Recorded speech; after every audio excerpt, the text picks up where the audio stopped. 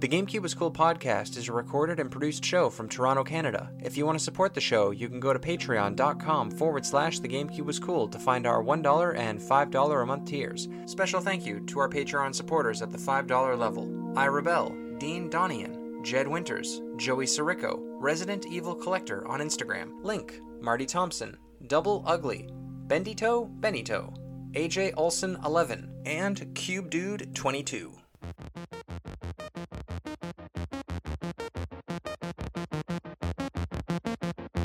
The GameCube Was Cool.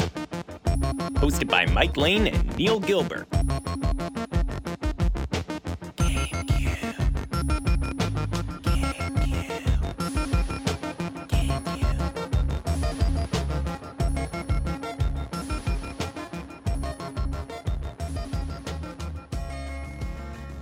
And after a quick commercial break, joining us next will be Mike Lane, co-host of the GameCube Was Cool podcast. Don't go anywhere. We will be right back after a message from our sponsors. Ladies and gentlemen, welcome back from commercials to a very special episode of the GameCube Was Cool podcast. This is Side Mission Part 10. New episode every Thursday on all the major podcast services. We are the #1 GameCube podcast on the internet. We're here to look back on all 555 North American GameCube games, one by one, sometimes 12 by 12, sometimes none at all. So far, we have covered 475 games. You can visit thegamecubewascool.com to check out all the things we've been working on. The website was developed by our very own Mike Lane, who will be joining us tonight for today's very special interview. Last week, we went back and covered Superstar Baseball on the GameCube. If you haven't already, go back and check it out. This week, we're taking a break from our regularly scheduled GameCube content to take a moment and interview one of the co-hosts of the GameCube Was Cool podcast. Travel back with me 29 years to 1993. The GameCube was a distant goal for the human race. Jurassic Park was a well-respected movie franchise. Green Day had yet to sell out. And the world was given a boy, born of magic and sorcery, and would soon become a gift to the podcasting world. The first years of learning to walk, speak, eat cereal, and memorize SpongeBob episodes were all leading up to that fateful event on November 18th, 2001, the release of the GameCube. He would spend the better part of 20 years learning the arts of the C-Stick Final Smashes, mirror modes in Mario Kart Double Dash, and tank controls in Resident Evil Remake. Ladies and gentlemen, it gives me great pleasure to welcome one of the co-hosts of the GameCube Was Cool podcast to the show, Mike Lane. Mike, thank you so much for joining me today. Wow, thank you very much, Neil, for that intro. I can't believe I'm finally here on the GameCube Was Cool podcast, getting to talk to you. This is just a thrill and an honor for me, honestly. Wow, well, I'm honored to have you on the show, Mike. It's been a long time coming. I can't believe that it's been nearly 100 episodes, and we still have not met. Pretty crazy that we've never met, but I'm really excited to talk to you today, and I'm thrilled to sit down to discuss all of my works and my opinions and my factoids that we'll be bringing up today on this very, very special episode. So thank you, listeners out there, for tuning in and getting to hear our voices on this again very special episode of the GameCube Was Cool. And thank you so much, Mike, for joining us in the studio today. It's a high budget this production. So before we get started, can I get you anything to drink? Do you want anything to drink before we get started? I'll take a Bowser Oil. Okay, Katie, yeah, Bowser Oil, one for Mike, and another tea. Just keep the tea going for me. All right, thank you. Thanks, Katie. All right, so Mike, I have a couple of questions for you today, sort of like a get to know you. These are questions that I don't know about you, and I figured it would be fun to ask. I have about 27 questions for the next hour, so sit back, relax. This is very chill, you're not on the spot. Some of these are about video games, some are personal, some are kind of funny, and kind of looking forward to getting started here. My first question I have for you, Mike, is what is your number one fear? Ooh, that's a good one. Number one fear. I would say, other than my number one fear of never owning a copy of Cubivore for myself. Gotcha. I think one of my biggest fears is not achieving everything I want in life. I think that's a pretty big one for most people. And now that I'm getting closer and closer to 30, it's you look back and you're like, oh God, what have I achieved? And but luckily this podcast has helped suppress that fear a little bit. But I think the fear of not meeting my own standards and achievements in life, I think that's probably my greatest fear, Neil. That's a deep one. I'm glad you didn't go with I'm afraid of the dark, because I'm also afraid of the dark. Along with storms, that's one of those things where as an adult you need to work on that. You know what I mean? Are people afraid of storms? I think so. We've talked about that like on our big show. Storms? Yeah, like people are getting really scared and going in their basement. I can understand if you live in certain maybe countries or states where tropical storms can be quite vicious, but in Ontario, Canada, you're probably going to be okay.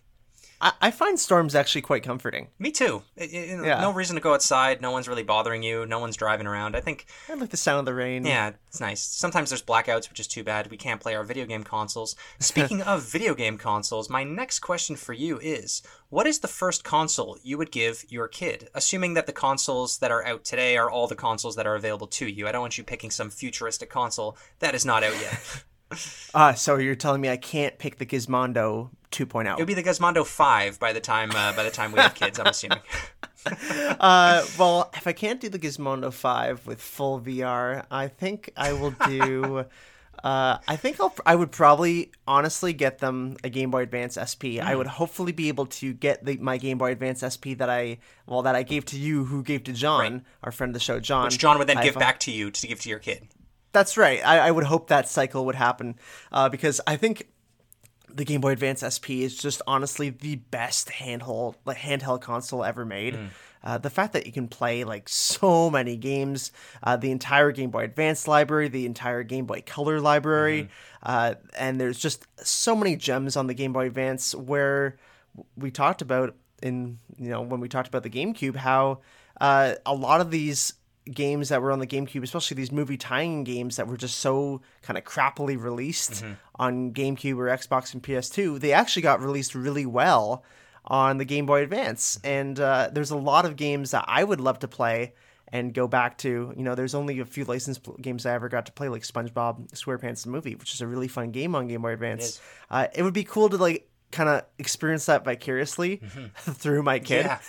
And a lot of those games are fun to play as a kid as well, right? Like they're very much made for kids. I think it's a good idea to get your kids started on those kind of classic consoles where games were way more basic, because otherwise if you start them on a PC or a Switch and then have them go back to those games, it's going to be really hard to go back to no saves. You have to use passwords. There's maybe no difficulty settings or anything. There's no backlight, but you're getting the SP, so you're not that much of you're a good dad. You're going to give them a backlight at least. You're a thoughtful parent. We're not going to call kids help phone on you for giving them an original Game Boy Advance where they have to hold it under 6 lights in order to see. Yeah, I experienced that as a child, and I don't wish that upon my greatest enemy, my worst enemy. Okay, well, you wouldn't wish the Game Boy Advance on your worst enemy, at least the original Game Boy Advance, but what was your favorite childhood toy? Oh, wow. That's a good question. I like that question a lot. I love asking this question to people. This is just an aside. It's really fun to ask people pick one of your if you had to go back and bring one back, what would it be? So one of my favorite toys, I'm gonna cheat here because I'm just gonna say a couple that come to mind. Okay. One of my favorites was the Super Monkey Ball toy, but in toy physical form. Do you know what I mean? No. The maze. It's like a box, and then you have a marble in it, and then you have to kind of take it through the maze. Like the one that was clearly invented in 1830. Yes. Yeah, okay. Yeah. I really, really enjoyed those toys growing up. There's something about them that you can just play around with it for hours. I like fidgety toys like that, and I still do as an adult. And so that was always a really fun one for me that would keep me occupied for hours. One of my favorite toys that's an electronic toy, though, it was this, I think I've talked about it on the show before, but it looked like an old-time cell phone. The big thing looked like it had a battery in it. Okay. And you opened it up, and you could play on this little screen. You could play a bunch of these just very simple style games. It was all kind of copies of Brick Breaker or Asteroids Snake. Or Space Invaders or Snake was on there. And any of those kind of standard things. And that was just this kind of little cell phone looking thing that I could take around with me sometimes if I didn't want to have my Game Boy. But I played that a lot as a little kid. I really, really enjoyed it, and it made a lot of fun sounds. I love that. So you like little handheld toys that can play games, either from the 1830s or from the 1990s, depending on what you're feeling that day.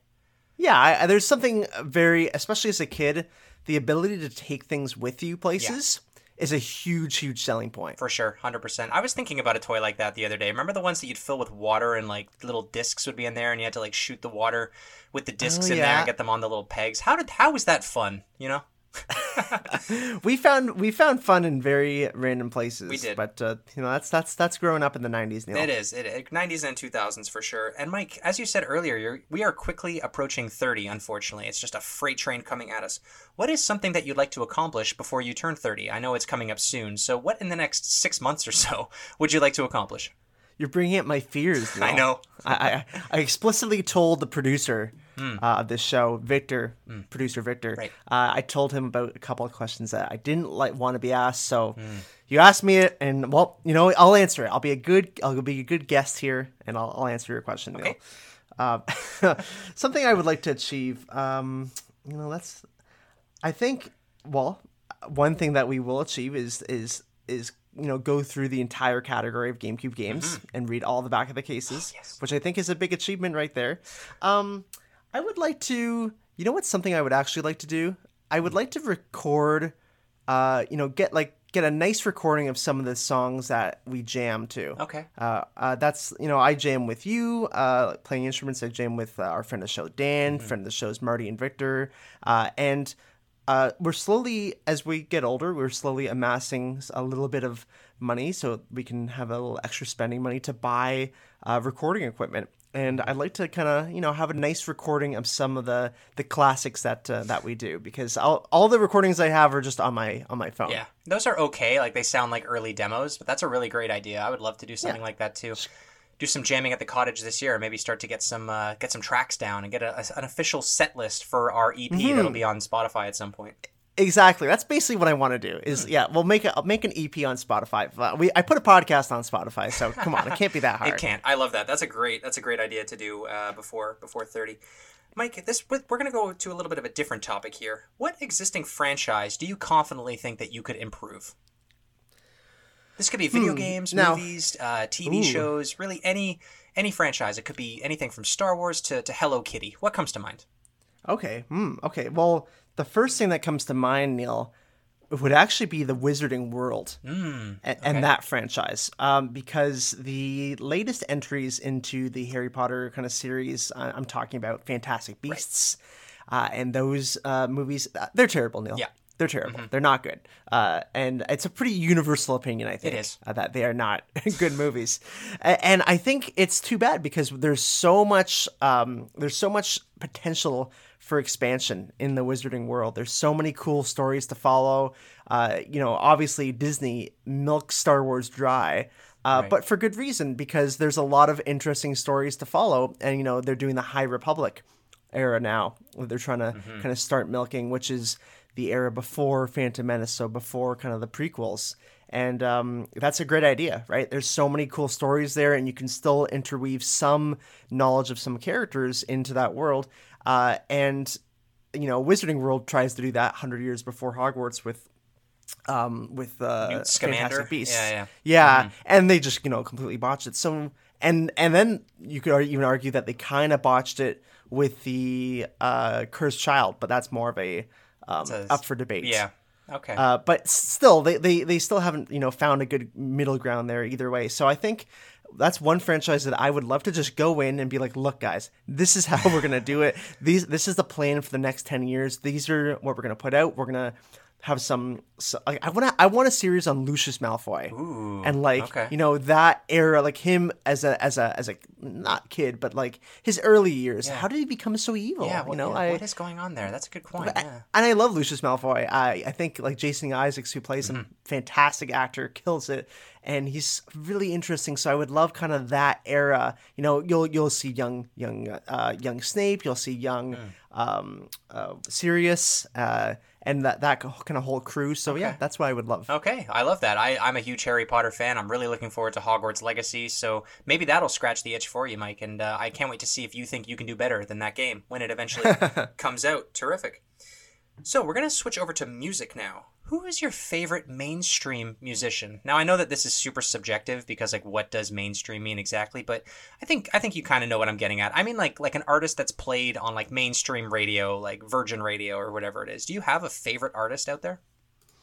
Ooh, like right now, you would say? Yeah, like they have to have like millions millions of Instagram followers. Like you can argue that a few of the bands that we listen to, like Blink-182 and Green Day, like yes, they are mainstream, but I mean like the pop, like the artists that like are playing on, if there is MTV, like those types of artists that would be on MTV today.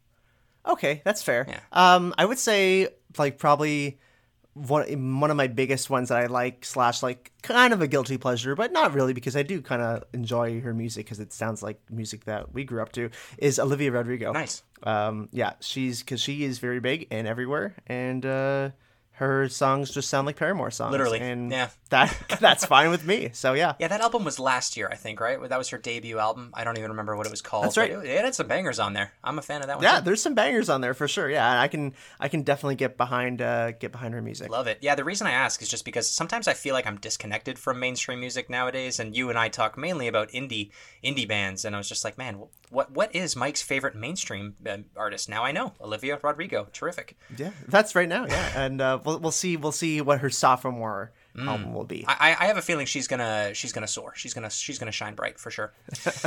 Mike, what is your take on life after death? We're going back into a bit of a darker topic now. Do you have any opinion on what happens after you die? Wow, again, Victor just really missing these requests that I gave him for topics that we can't talk about. I'm not gonna lie, Victor booked this entire week off. He just didn't want to have the heart to tell you that. That makes sense. Mm-hmm. That actually checks out. Wow. He's the type of person that like doesn't set his out of office but takes the week off. He's one of those guys.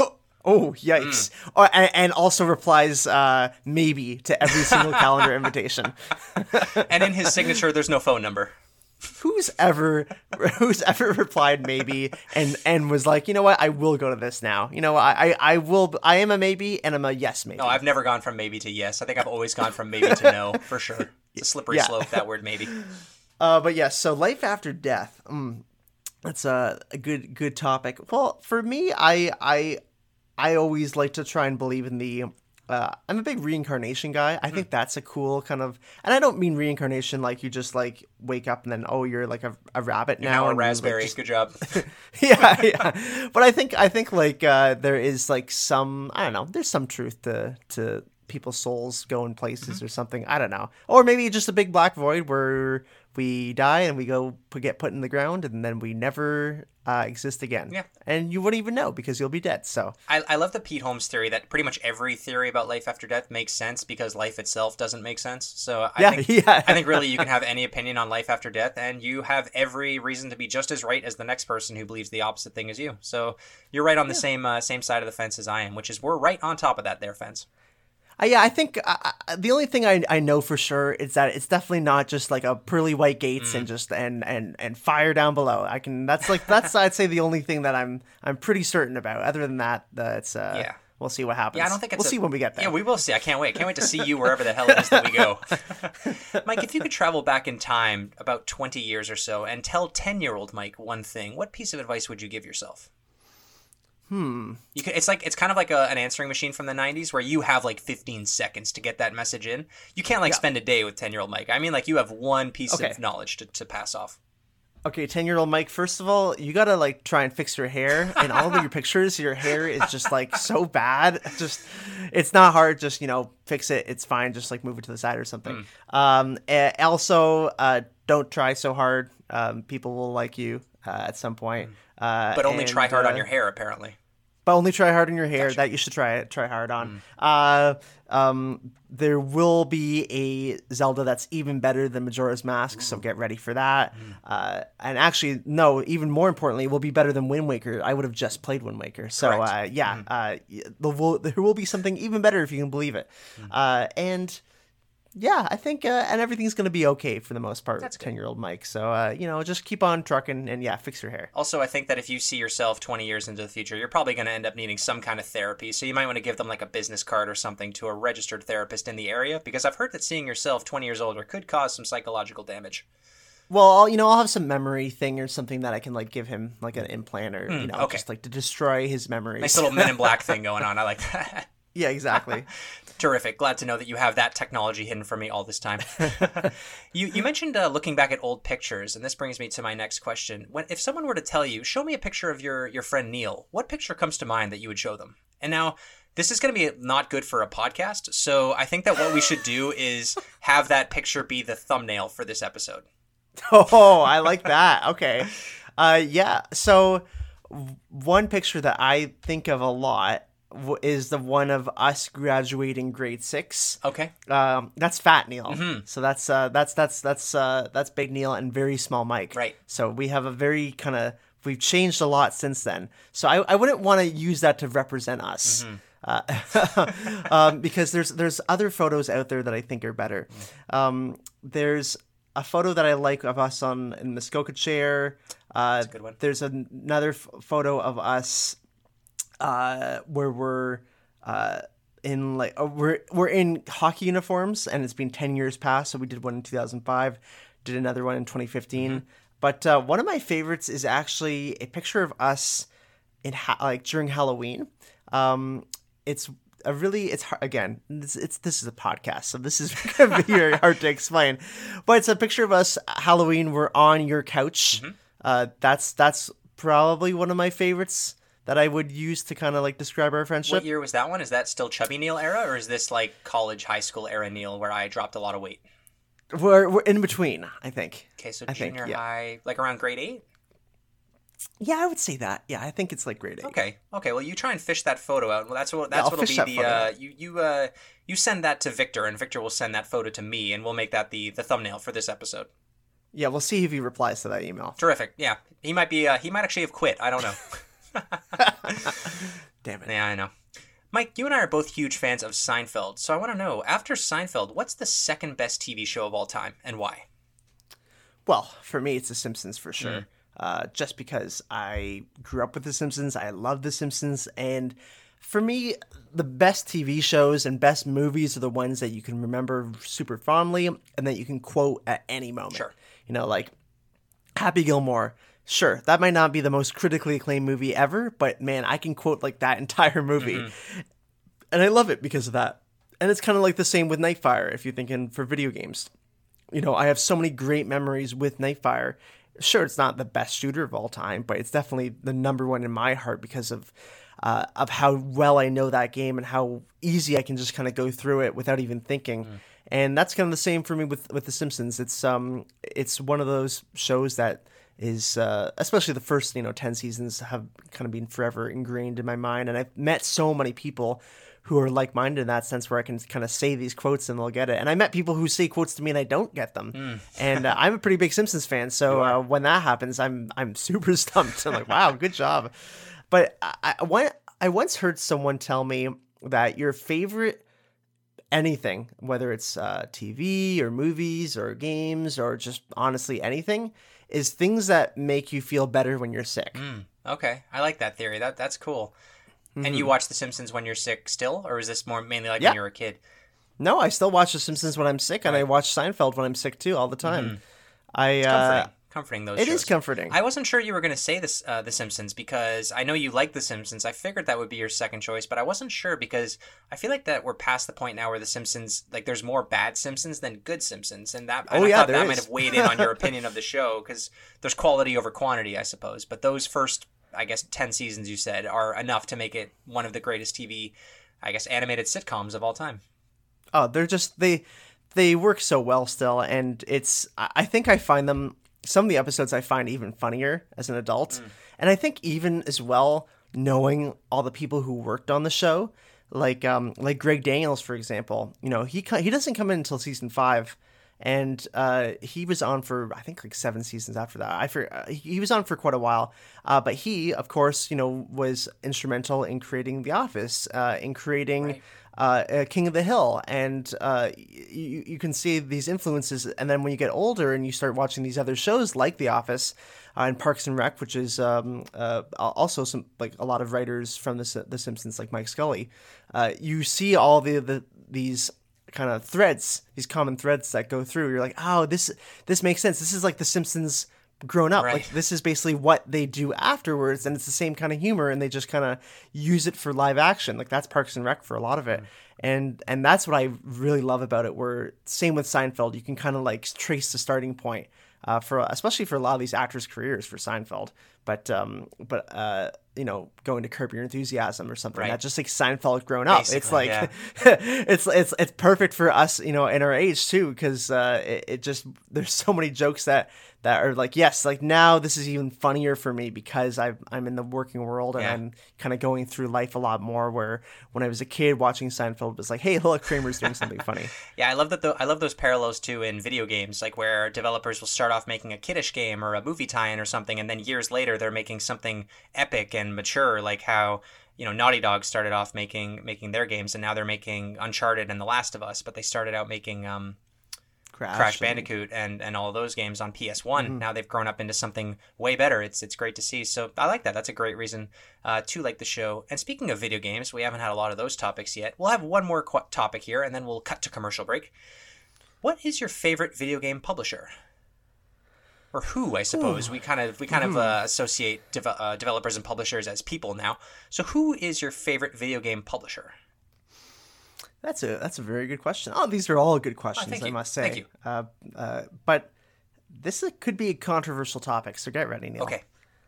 I think my favorite publisher is honestly THQ. Nice.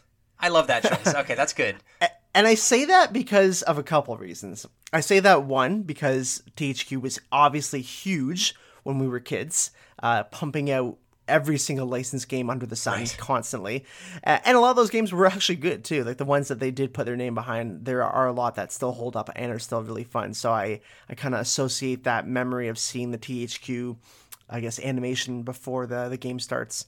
And the other reason I say it is because they've never really been afraid to kind of do whatever they want in that sense. There's never been that kind of EA style of just trying to kill things before they actually happen, or honestly, just most publishers have that problem where they're very, very scared of risk. Nintendo is kind of back in that corner, but when Nintendo was in GameCube, of course, they were all about risk. But THQ's kind of always been about risk, and don't really care what happens. They do actually listen to fans. Mm-hmm. Think of Bikini Bottom Rehydrated, like that's listening to fans for sure. Whether these games are amazing or not, that's to be seen. But I don't know. I have an affinity with THQ, and I've always appreciated how much they've gone out of their way to create these games, whether good or bad, and put them out and make people like me really happy. They do kind of, I guess, represent kind of like the punk publisher of the video game industry almost, because like they do what they want and they buy what they want. Like, even though I guess if you're punk, you don't have money, but they've always kind of marched to the beat of their own drum. They put out the same quality games in the 2000s. I mean, sometimes that quality was bad, but they always you always knew that their games were going to be at least fun for what you were expecting, like with a SpongeBob game or something, like you said, and then the Rehydrated recently with Battle for Bikini Bottom and everything. So I think that's a great choice. They have been consistent over the years, and we still see them today, and they have not kind of gone the way of EA with microtransactions and all that stuff yet, but we will see. But with that, ladies and gentlemen, we are going to take a quick break and hear a message from our sponsors. So don't go anywhere. We will be back in just a minute with more questions for Mike Lane. This episode is brought to you by Manscaped.com. Our listeners have been using Manscaped products for the past few months and are joining the millions of people around the globe in the Manscaped community. And for another month, your body hair can be kept under control using our promo code GameCube at checkout. It's officially summertime, and everybody talks about looking good for the warmer months, but few have the balls to do it. Well, it's time to nut up or shut up and take the easiest step to looking sexy this summer by using Manscaped.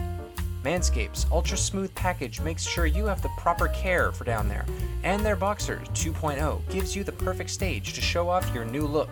These products may make you look hot, but your cleanly shaven nethers will keep you cool, and the Boxers 2.0 patented pouch technology will keep your boys from turning any beach day into swamp day. Dive headfirst into summer by joining the 5 million men worldwide who trust Manscaped, and get 20% off plus free shipping by going to manscaped.com/GameCube. I am a huge fan of the Ultra Smooth package, which is a specialized 3-step groin shaving kit to help you buff, protect, and smooth your most sensitive areas. I'm talking crop shaver razor, crop exfoliator, and crop gel. This kit is the perfect polish to make your family jewels shine. It's an amazing kit and has become a staple in my bathroom routine.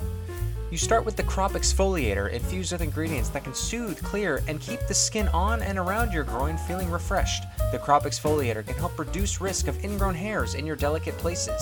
Then you move on to the crop gel. You want to see where you're shaving with the clear shaving gel designed just for the groin. It's called your delicate area for a reason. This is one place you don't want to go in blind. Then it's time to shave. The crop shaver was designed for shaving the groin area with confidence. The razor with 3 precision blades, including extra wide lubrication strips and a pivoting head for the ultimate groin grooming experience. All 3 of these vegan, cruelty-free, and sulfate-free products are included, so you know your manhood is in good hands and without compromise to the environment.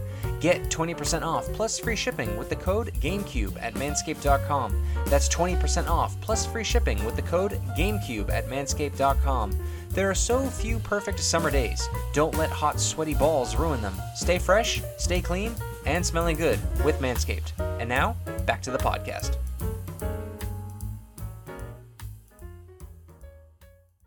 And we're back with Mike Lane. So let's jump right back in with, if you had to kill one Nintendo franchise, which one would you pick? Ooh, that's a good one, Neil. That is a good one. And now you can't pick one that's already been dead for years. Like, I don't want to hear you say F-Zero, because that's been gone for 20 years. So you have to pick one that Nintendo still makes. I also wouldn't want to kill that. You know, that's kind of goes against my my religion. That goes against what I believe in, because I love F-Zero so much, and one franchise that, you know, this could, again, controversial, that I would probably kill is Star Fox. I think I would just kill Star Fox. We talked in the Star Fox episode last month or 2 months ago, where we're kind of finding difficulty where to go with it, and so was Nintendo, and there's the multiplayer aspect, but I think Nintendo was just gonna botch that. So yeah, I would just kill Star Fox off. I think we got the best Star Fox we'll ever get with 64 or slash the 3DS version, and that's probably all we can hope for. I know, very depressing. Man, a piece of me just died a little bit there, but I had a feeling it would. It's hard to pick a Nintendo franchise to eliminate. Sometimes Nintendo does that for us, though, so we never actually have to make that decision. They do that for us instead. It's a good choice, I suppose. Mike, I'm a huge fan of your podcast, The GameCube Was Cool. You've had a lot of great guests on, a lot of great hosts, of course, friends of the show joining in. If you had to pick a dream guest to have on your show before the project is all said and done, who would you pick? Oh, man. Tara Strong, for sure. Aiming high. She would, cool. She would be my pick, absolutely. The fact that she's voiced so many people on these for these GameCube games, like there's tons of them that she was in, and of course she was basically the voice of our childhood on cartoons. She voiced Timmy Turner. She voiced what's her name in Teen Titans? She was Raven, right? Raven in Teen Titans. She's been in countless things. She's always Harley Quinn in things. I know she was Harley Quinn in Arkham City, I think, as well. But she's just an amazing person. Torontonian as well, which I love. I would love to talk about her experience of being a Canadian and kind of getting into voice acting and acting in general because of that. So yeah, I would love to interview her. She's also just a great interviewee. I've seen her in interviews, and she answers questions really well, probably better than I'm doing right now. But because she's an actor, right, she does understand how to kind of properly speak. So, which is another thing that I love having guests on who clearly, you know, have been in that realm before, who have been interviewed and kind of know how to answer questions properly. And yeah, Tara Strong would just have so many great stories and so much knowledge of just early 2000s life that we kind of talk about all the time. That'd be terrific. I really hope that you get to achieve that goal someday. I would love to meet her in person too. That'd be a lot of fun. Maybe I'll get her on this show someday. Who knows? Who knows? Mike, if you got to go back in time, going back in time, and experience something for the first time again, so basically you're erasing an experience from your mind and you get to experience it all over again, what would you pick? Oh, you know, I was thinking of this the other day and I forgot what it was.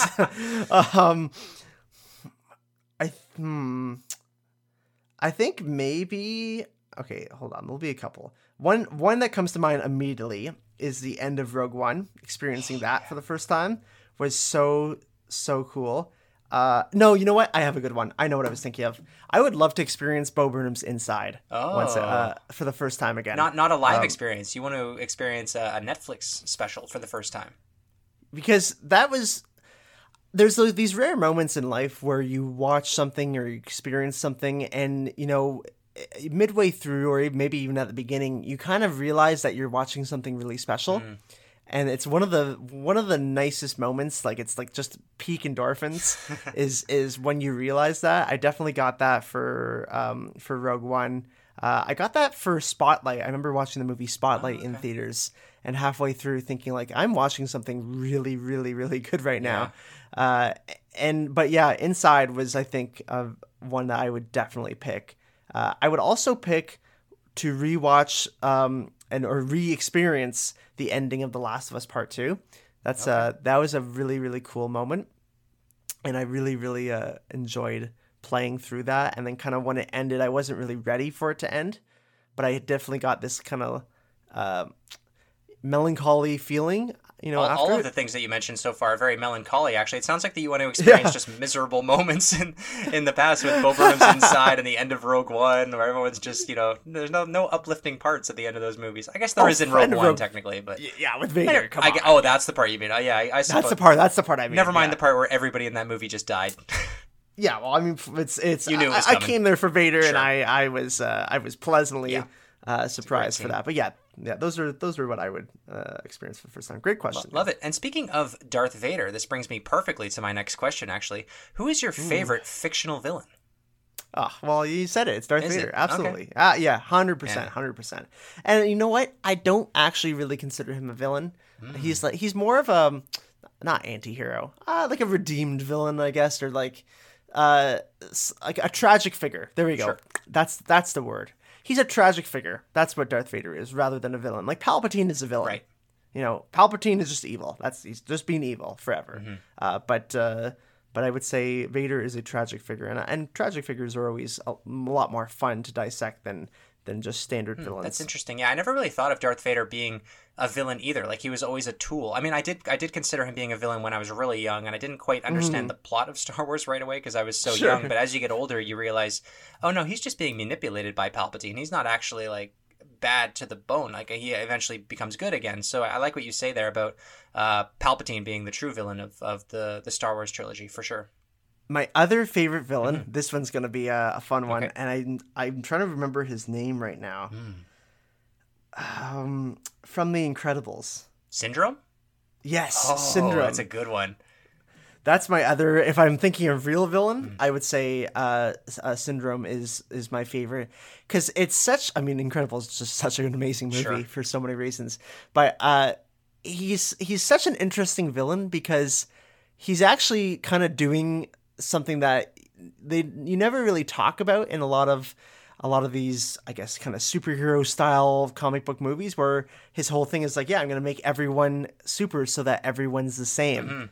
And it's just a really, really interesting, like, psychological piece to think on. And it's something that quote that he says always gets me thinking about just like ethics in general for things. Right. But yeah, I love Syndrome. I think he was such a cool villain in The Incredibles. He was great, and I love that his like backstory or his tragic story is that he just met his hero, and like that's it. Like it was just a disappointing. Which makes it even cooler. Yeah, it's just a disappointing meet your hero situation. Yeah, that's really good. Great two choices: Syndrome and Darth Vader. Love to see that fight someday in some kind of mod of a virtual world, but we'll have to wait and see. We talked about The Last of Us a couple of questions ago, and I want to know, Mike, if The Last of Us ever happened and the world is taken over by some kind of parasitic organism, everyone's crazy, the world is over. In a nutshell, what is your plan? Good question. Are you just going to end it, or are you going to actually try and survive? No, I got to survive. Okay. I'm not going to just end it. I'll survive. I'll go down swinging for sure. Yeah, if it's if there's like villains or not villains, if there's aliens or whatever that are zombies that have taken over, I'm super down to just go out and kill as many as I can, and try and forge a path ahead for whoever's left. Yeah, but I think it would depend who I got around. If I got my friends and family still, some of them find a little, get a little group together and kind of huddle together and get some food, go on some raids. Right. I think it would be there's something really this is funny to talk about, but it's just like it's funny to think of sometimes, just like, what if we just didn't have technology or like electricity anymore? Yeah. just for like what would happen for us? Like we somehow survived for 10,000 years of being a civilization without this, and for the last 100 years have we actually had electricity, and only for the last 40 have we had the internet. Like it's really not. Yeah. No, exactly. Yeah, last 30. I mean, realistically, really the last 20. Yeah, home internet is 15. 1995 or something. Yeah, I see what you're saying. Yeah, so yeah, it's I would be kind of down in some ways. You know, could still play with Lego if there was no internet. That's what I was thinking. I could still play with Lego, and I could still eat Twinkies in the post-apocalyptic universe, as Family Guy taught me. But yeah, so part of me obviously would be super sad. Everyone, most people are dead. Yep. But a part of me would be like, you know what? Sick, fresh start. Let's go. Let's just let's see what we can do here. Let's see if we can make it a little better. I'm glad that you'd be optimistic in this situation, but I hope that you and I can band together and make some kind of a tribe or whatever, just of Legos and Twinkies. I think we'd have a ton of fun. Yeah, fight the zombies that way. Oh yeah, be great. It would be great. Mike, if you're given the opportunity to cameo in any game, show, or movie, which one would you pick? Ooh, like a current show you're kind of thinking? Yes, I think it has to still be on the air. The game still has to be in development. You can't go back and say Seinfeld or something. It has to be something that's still being made to this day. I would love to cameo in the Super Mario movie as Waluigi. Oh, so you're not cameoing as yourself. You're straight up taking or are you Mike's voice over Waluigi's body? Mike's voice over Waluigi's body. So we finally given Waluigi a character, and it is Mike Lane. That's right. and then you're credited Mike Lane as himself, bracket Waluigi. That's right. Bracket Adrian Brody. You got all of these different characters of who he could have been, but it was actually just Mike Lane. That's a great choice. I think we're just going to leave it at that, actually. Thank you. Mike, you and I have been to a lot of concerts over the years. I think you're actually nearing 100. I'm around the 50 or 60 mark. I got to know, though, what is the worst concert sin that you have ever witnessed in a show? Oh, worst concert sin. And now you're talking about just actually. Well, I have it. I think you know what I mean. The worst concert sin is when someone was stage diving and crowd surfing with army boots on. Oh God! And hit me right in the face, and I got a nice big scar from that. But please don't wear combat boots when you're crowd surfing. Not a good idea. So that's a big concert sin, I would say. Another one, my favorite one that I always bring up is when I was at Jimmy World with friends of the show, Marty, and producer Victor. Also a publisher of my new book, The GameCube /Indigo. That's coming to stand soon. I hope the book is cube-shaped. It's cube-shaped, of course. It's not a good format for a book, but you're trying it anyway. I like that. Yeah, it's like a big stack of Post-it notes. Yeah. It's not great to read, but you can get by. Not good on the train. Okay, very good. And the three of us were at the show, Jimmy at World, and they were playing Bleed American, which is a really raucous song, definitely a moshing song for sure. And we were getting the pit going, and so were other people around us. And there were a group of a couple of girls, a couple of guys in front of us, literally at the kind of edge of the stage. They're literally at the very, very, very front.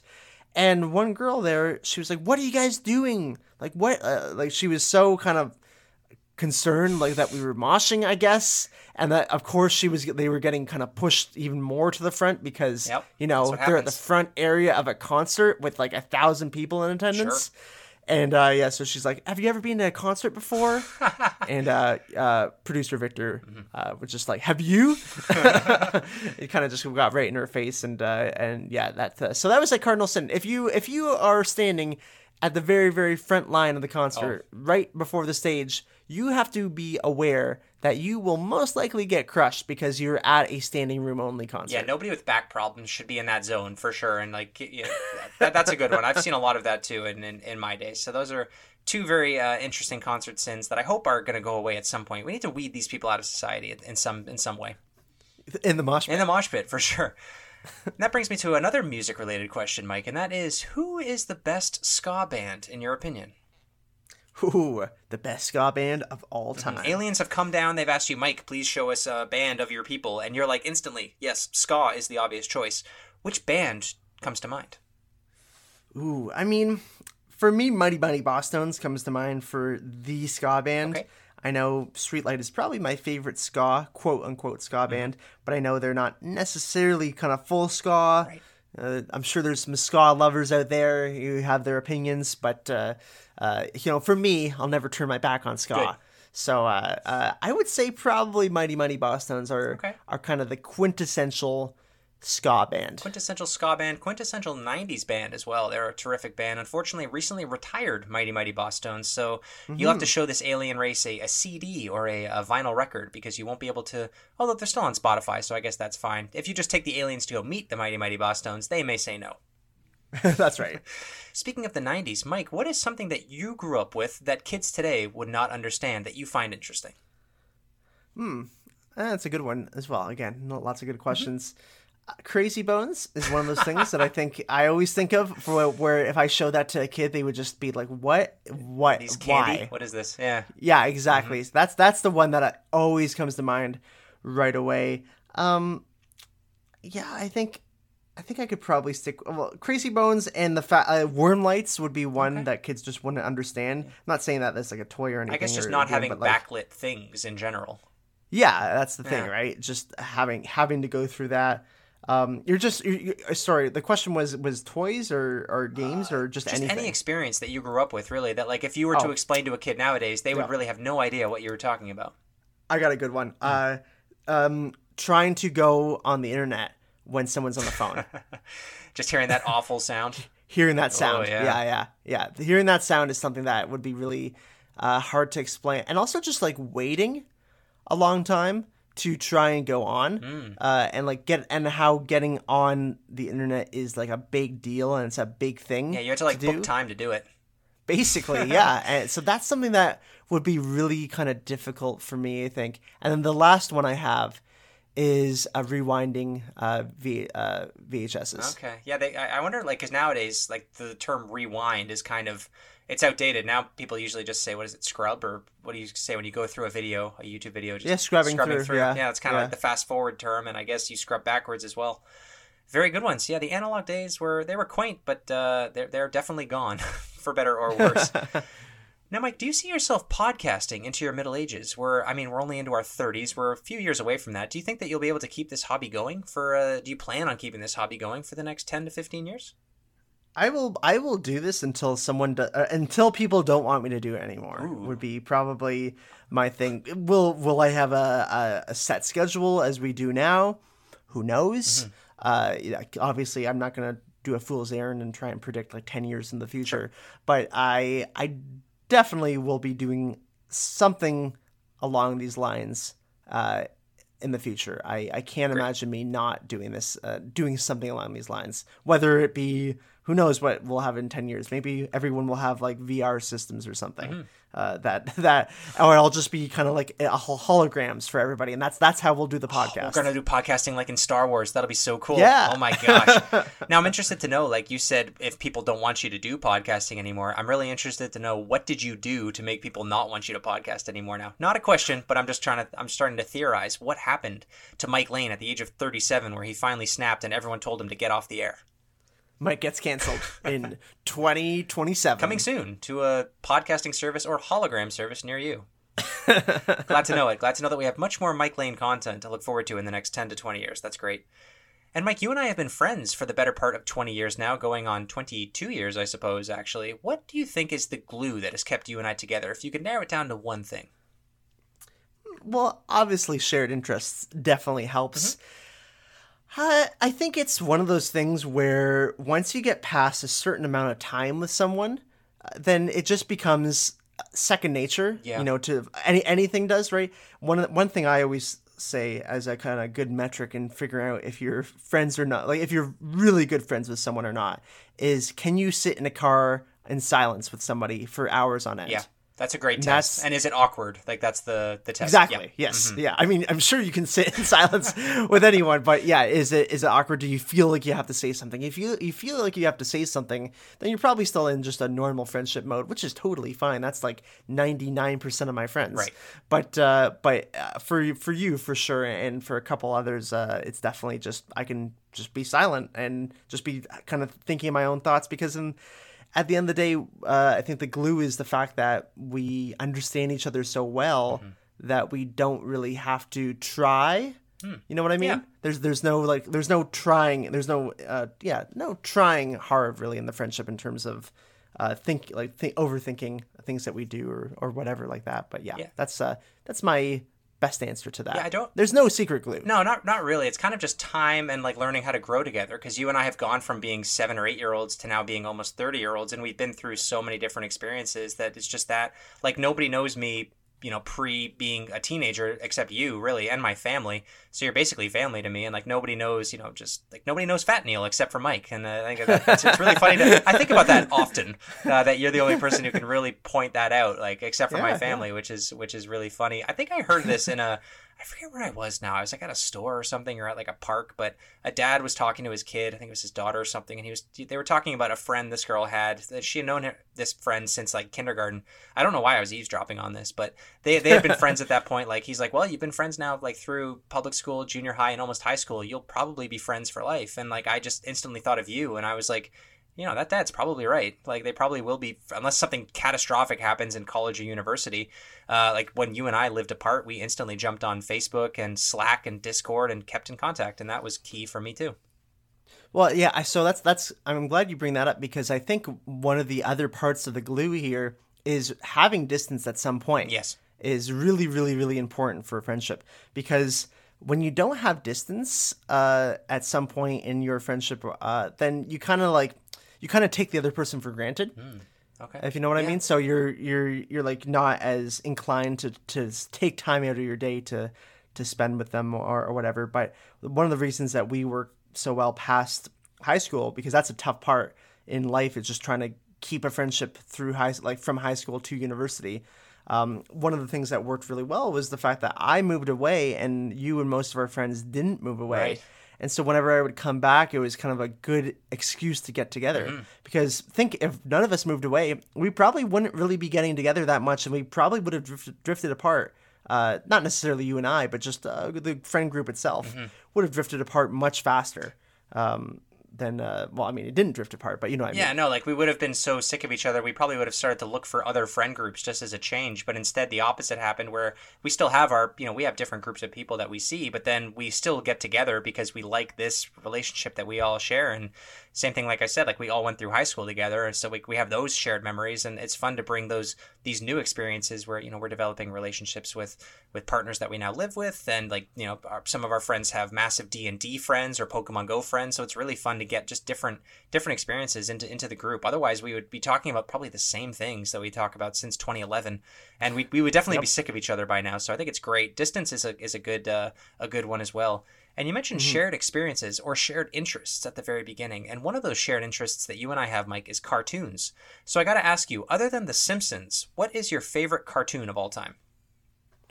Ooh, good question. You know what? I'm going to go off the board here now. Because I could say Adventure Time. I could say Rick and Morty. I could say SpongeBob, because SpongeBob is definitely would be up there. Are you not going to say SpongeBob? Oh boy. I'm somehow not going to say SpongeBob, just to rattle the listeners here. Me too. I'm and rattle you, Neil, because again, producer Victor told me that I need to rattle you at least 3 times in this show. Okay. He's in Brazil right now. He can't hear you. I'm going to say regular show. Nice. Okay. I for those who don't know, it's the regular show is a show that was out for a couple seasons. I'm not sure how many it actually ended up having. I've only seen the first 3, but it doesn't matter because those ones are all fantastic. And it was basically these 2 guys who graduated university and they can't get jobs with their degrees, so they work in a park. Yes. And they just play video games all day, and they get into shenanigans, and it's very much like analog technology shenanigans. And like they rent from a VHS store every day and like stuff like that.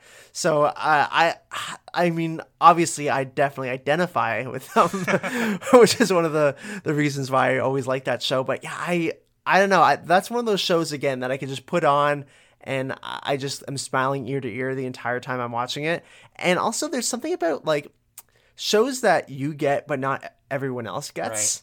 If you know what I mean. So there's a beauty of laughing at a lot of these jokes that you'll see that other people don't really get or don't care for. It's like, I get it though, and I like this.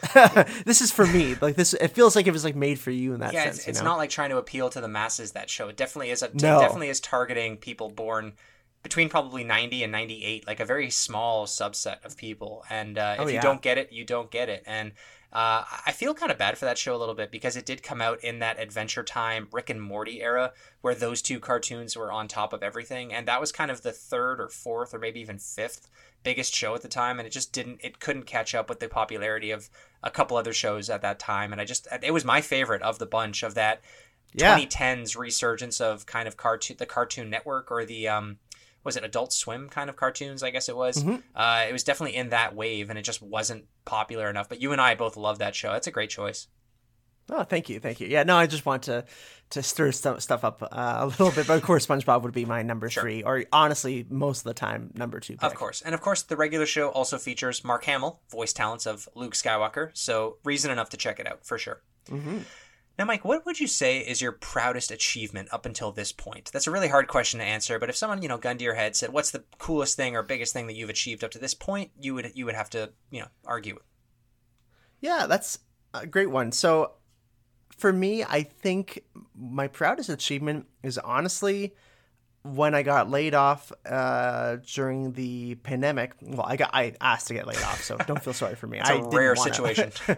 Yeah, it was a rare situation, so I was very happy. But I was able to then do freelancing and do freelance design and web work for the better part of a year and a half, and was able to make a profit and kind of basically make what I was making while I was at the agency beforehand.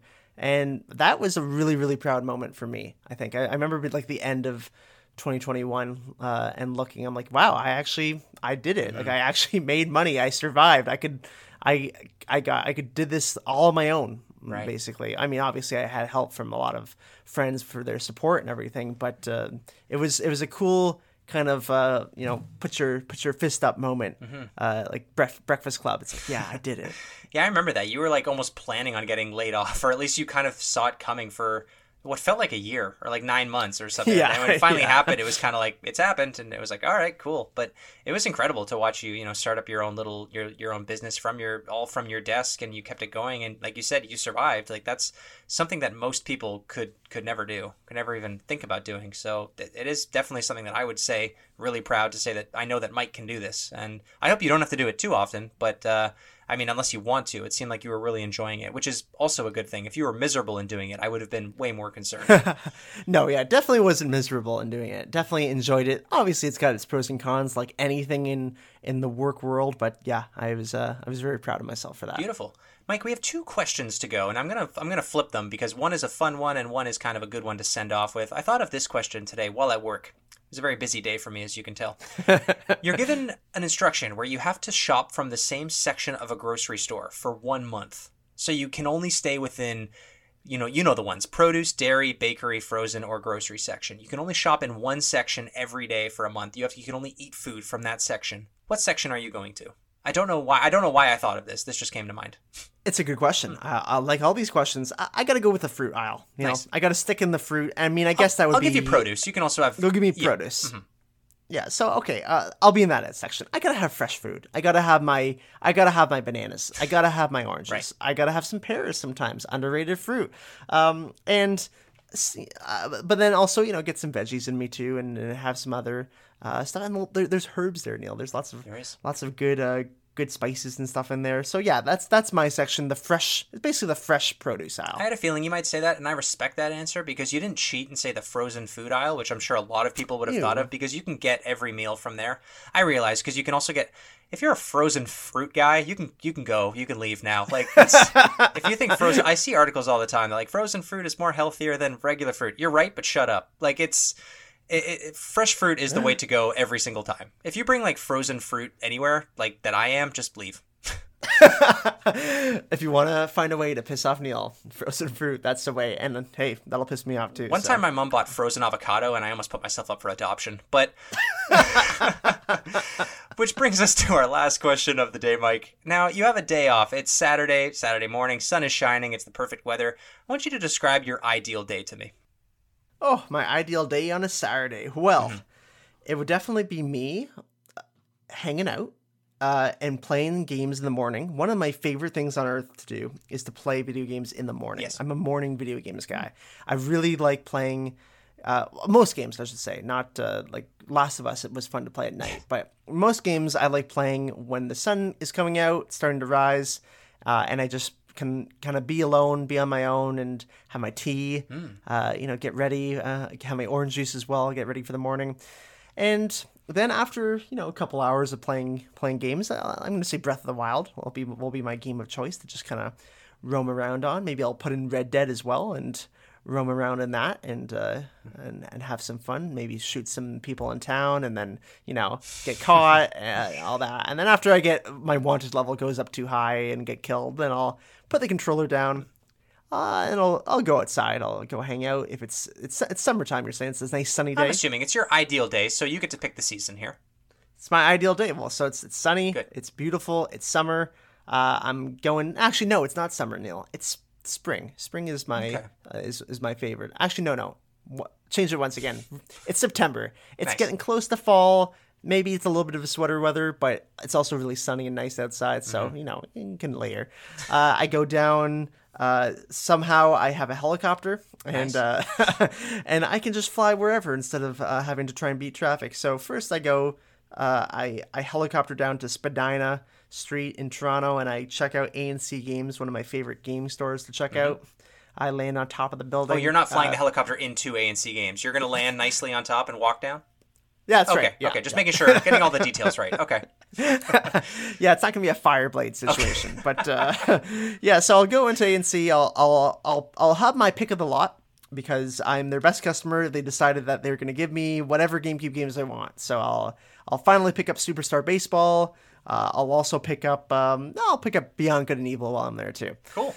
And I'll just I'll pick those up and I'll leave in my helicopter. I'll go down to Sonic Boom, which is another great store that I'd love to go to. Great music store. And because I'm their other best customer, I buy all their vinyls and they give me a bunch of stuff for free and some rare vinyls. And I go to a little dumpling place, get some dumplings. I'm a big dumpling fan, and especially some of the great places in Chinatown and Toronto. And then after that, I think I still have some room for sushi. So Sweet. I go out to sushi with all the guys, all our friends and our partners as well. And whoever wants to be there, we have a great sushi feast. And everything comes on time.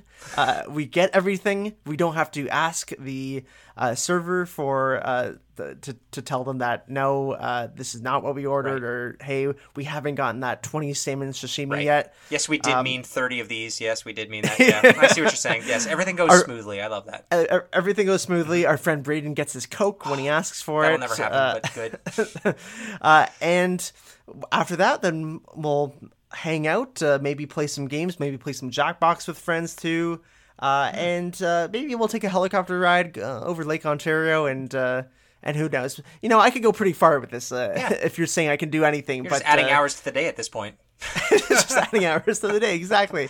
And then I think when I get home, I'm greeted by more friends and more family, and everyone's there, and they give me a massive new Lego set, and it's actually the new AT-AT. It's a massive one. Okay. And they also give me the Death Star, so nice. I'll build the Death Star. Wow, Lego. That's and they haven't built it yet for you. They've given you the box Lego set. They're not those types of people that build it for you and then it's all set up and ready for you to play with. Who does that? I don't know. For some reason, I pictured everyone in your condo with these sets already built. For some reason, I don't know why. I just smash it. Yeah, give me the instructions. But yeah, that's I take that and start building it. The night goes long. Maybe have some dinner. I don't know. Other things happen in the night, but those are the main things. I can go on forever. Love it. But those are the main things that would happen in my perfect some day. Video games, some shopping, some helicopter rides, and some Lego sets. I think that's the perfect day, Mike. And I think that's the perfect day to end this interview because I'm out of questions, and I did write these down in a physical book, so I'm going to close the book now and set that right down there. Thank you so much for joining me today in the studio. It's been a pleasure having you. I really hope we can have you back soon. You're going to be starring in a movie sometime soon, correct? Yes, I am, Neil. I will be starring in the new Super Mario movie, starring as I can't say actually who I'm starring as. So, okay. Although I might have spoiled it earlier. We'll edit. Yeah, well, Victor and Katie will edit that out for us in a little bit. No problem at all. No problem. Okay, well, thank you. Yeah, because that is a big spoiler for those out there. Yep. And I have worked closely with Miyamoto on that particular production. It was a great time. I would love to come back on the show again and talk to you about my experience on that movie. Well, we'll have to have you back on real soon, Mike. I'm looking forward to it. And I hope someday that I can join you on your show and maybe you can interview me sometime. I think next week I have a spot available, Neil. Oh, okay. Well, I will pencil you in. I look forward to that very much. Oh, well, thank you. Right. Thank you. And thanks for having me. And thank you, Producer Victor, for setting this all up. And thank you to the fans. Mm-hmm. And I will see you all very soon. My pleasure, Mike. And Victor hates you, but the fans do love you.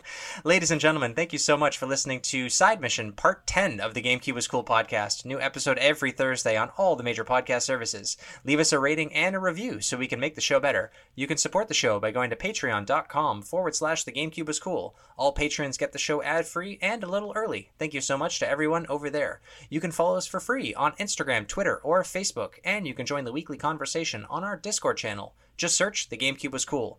Share us with your friends and family. Tell Victor Mike says hi. And Victor doesn't hate Mike. Thank you so much for the support, and we will see you next week. GameCube. Over 600 games you've never heard of. GameCube. The product of what happens when you think inside the box.